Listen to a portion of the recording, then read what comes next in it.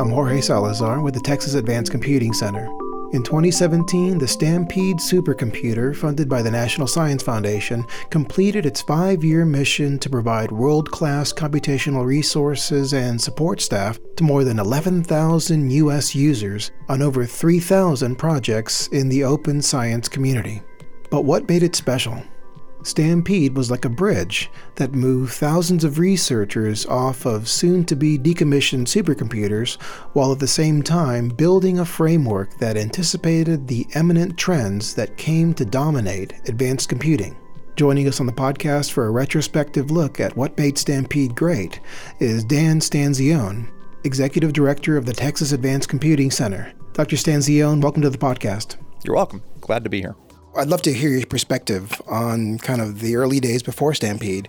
What do you remember most about the National Science Foundation solicitation back in 2010 for a new flagship supercomputer for its TeraGrid program, which is now XSEDE? It was an interesting time. We were super excited to see the solicitation when it came out. There had been a little bit earlier than that, in 2006, was when they'd really sort of rebooted how they funded resources and started some new programs. And our Ranger system that we were operating at the time was the first of sort of this new class of systems. They had the Track 1 and the Track 2 systems that came up, and then Kraken came online at the University of Tennessee at NICS, became the second system. And so they had spun up sort of the first cohort. And at this point, when the solicitation that became Stampede came out, they'd gone through sort of the first 4 years. Ranger was the oldest and first system, soon to retire through that process. And so it was sort of their first chance to sort of adjust course and see what was happening. And one thing that had been clear from the previous year is the investments probably wouldn't be sustained at that same level. So there were going to be less systems coming online than there had been in the past, which made the next one super important because it was going to have to take a huge amount of the load, right? Ranger was going to come offline. Kraken was aging, was going to come offline by the time we had Stampede into production.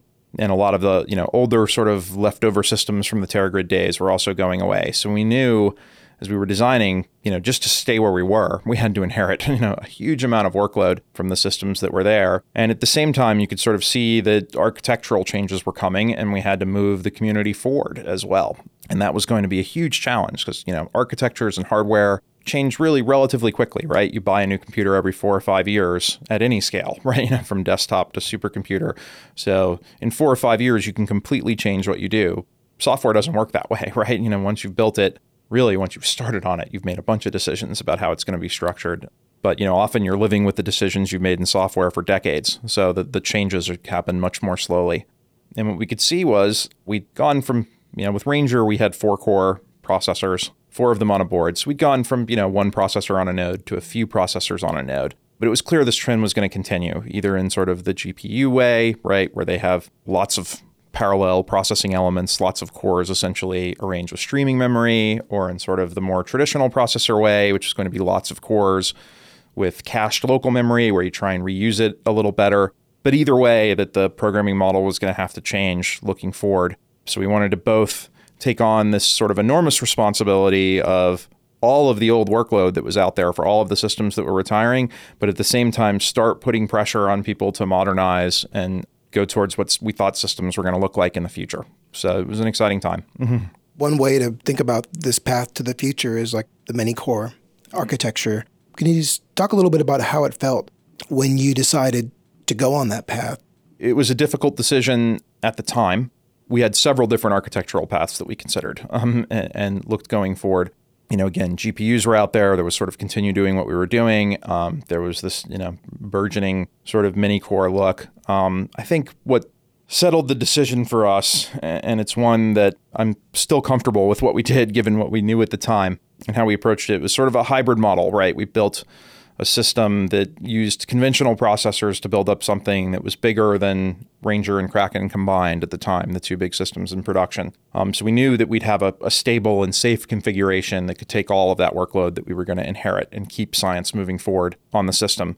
The solicitation itself was actually divided into a base system and an innovative component. And for the innovative component, we went with what became known as the Intel Xeon Phi. At the time, it was just called the Knights Corner processor. And it was really the first generation of those chips. So, of course, included a certain amount of risk in going with that. And it was going to be on a coprocessor card, live as a coprocessor, an accelerator separate in the system. So that adds complexity to how to use it. But at the same time, we saw this trend toward mini-core coming, right? And there's still arguments about how you organize cores and how big or small individual cores should be. Remains a debate, but certainly we have a lot more cores now than we have then, and we're going to have a lot more in the future than we have now, right? So to me, at least personally, whether you liked Knight's Corner or not at the time, it was sort of a preview of what future architectures were going to look like 5 and 10 years out, right? So you had this chance to run on a safe and conservative system that we knew would work, yet use this forward-looking capability to start to get ready for the future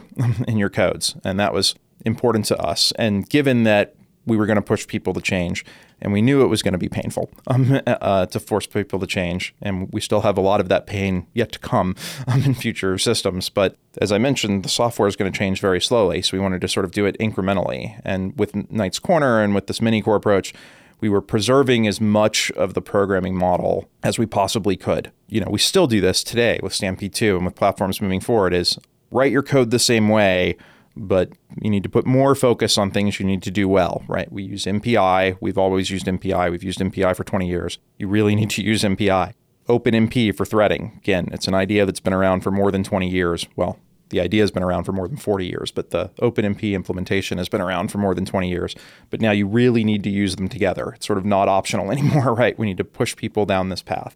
One of the things that happened with that we sort of forecast and did happen was as people tried to get their code to run well on Knight's Corner, all the changes they were making actually made it run well on the traditional Xeon processors too, right? So rather than coming up with this new special version of the code for the machine, you were just making your code better to run on the machine. And it was going to run it better on future processors as well. Can I follow up on that a little bit? We talked about the risks. What would you say would be like the biggest payoff from Stampede? Let me take the risk part separately. The biggest payoff with Stampede, of course, is what we did with it. Over the now a little over 4 years that we have run the system since it started, we've just had an enormous amount of science productivity and supported an incredibly diverse group of users over that time period, and thousands and thousands and thousands of them in both all the projects that we thought we would have, the traditional computational projects, and in sort of new projects we never really would have dreamed. And, we've done everything from designing rockets to the gravitational wave work that we've done with LIGO and supporting their observation of gravitational waves was remarkable. And doing data analysis for the Large Hadron Collider and in doing more simulations than we can count. Over 8 million, I believe, at this point, real production jobs for real users across thousands of projects. And so that's far and away the biggest accomplishment. But when you look back at sort of executing the project from the risk perspective, there was a lot of risk going in. And, some of the things I'm particularly proud of is these projects evolve over time. That's really only natural, right? When we're writing a proposal for these machines, we're doing it on hardware that doesn't yet exist. We wrote that proposal starting in the late 2010 for a system that we were going to deploy in the beginning of 2013 and run until now in 2017. 7 years is a long time in IT to forecast the future. So normally things change, but remarkably few did. We stuck to the schedule. In our original proposal, we wrote that we would begin operations on January 7th of 2013, and we did on January 7th of 2013 start operations. We delivered in almost every detail exactly the system that we proposed with exactly the set of capabilities we would say it had.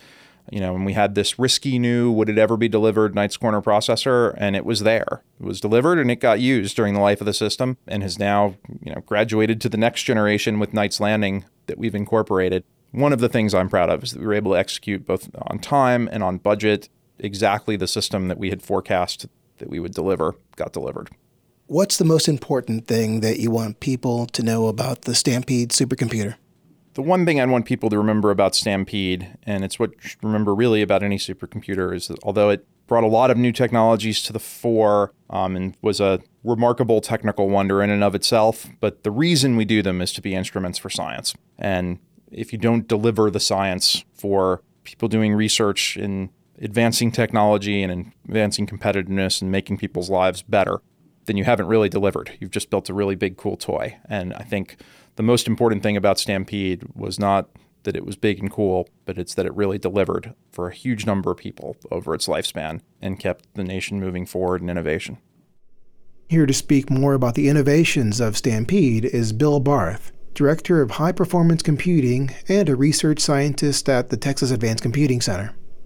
The biggest thing was that Intel decided to move the I/O controller, the PCI Express controller, from basically out on the motherboard remotely somewhere onto the chip. And so that simplified things a little bit for the overall system architecture for Dell and for Intel. And it enabled there to be extra bandwidth between the chips because it freed up some other resources. And so users may have seen that if they had to move data back and forth between the memories that are associated with each of the two chips that are on Stampede node. And it also made more PCI Express lanes available for peripherals like GPUs and mics. And so we could have a Mellanox FDR InfiniBand card and a mic or a GPU in a node all at full bandwidth, or two mics, or a GPU and a mic, all of which we have available in Stampede nodes throughout the system. So that was a nice innovation from Intel that gave them some additional features. So that was probably the biggest thing.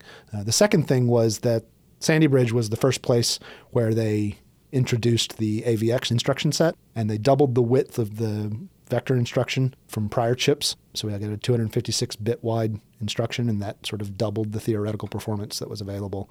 And some users would have taken advantage of that as well.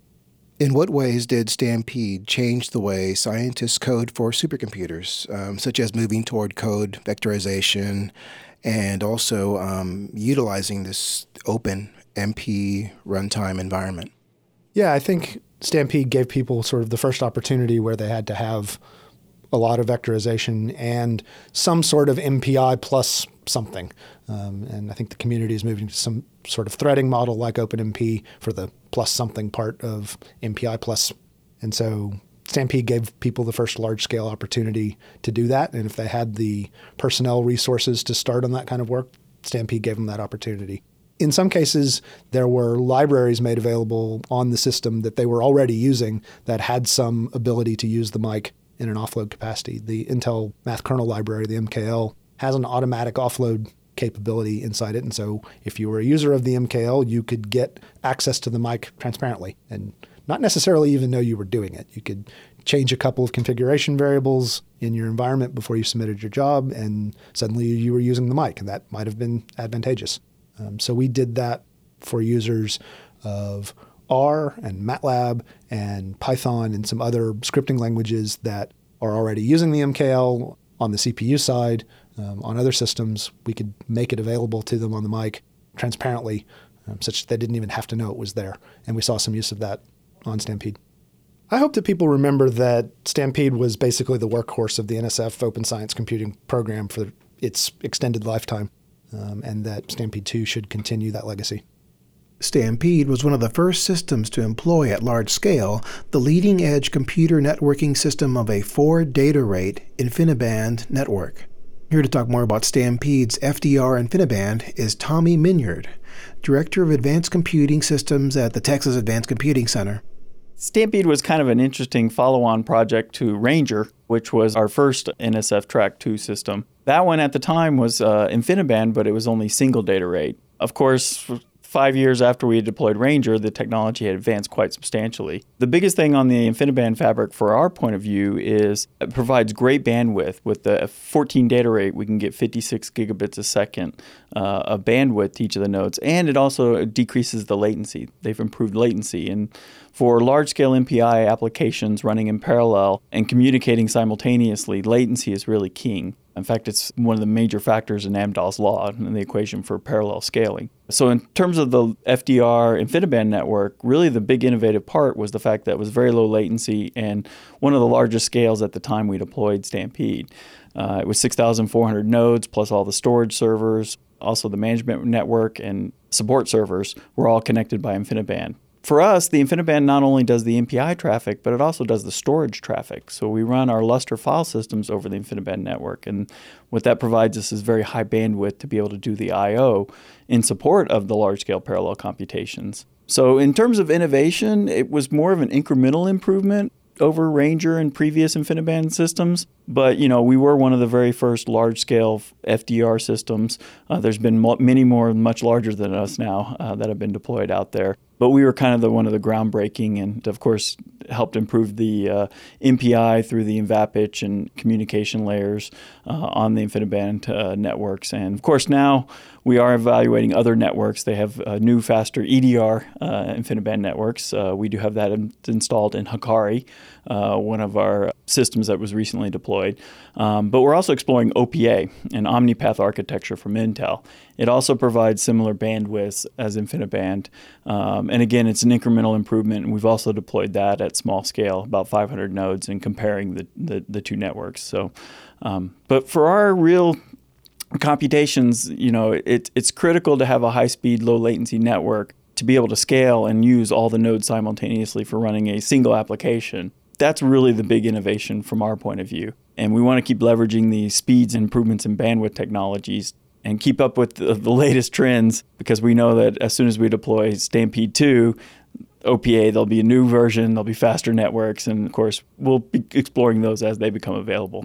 How did the networking of Stampede help scientists do better research? It's not that it really helps them to do research, but one thing we don't want the network to get in the way of their computations. So, we want them to be able to get their science done easily. And so that's one of the reasons we've leveraged a lot of the commodity technology and standard MPI stacks so that users can transition between the systems and not have to worry.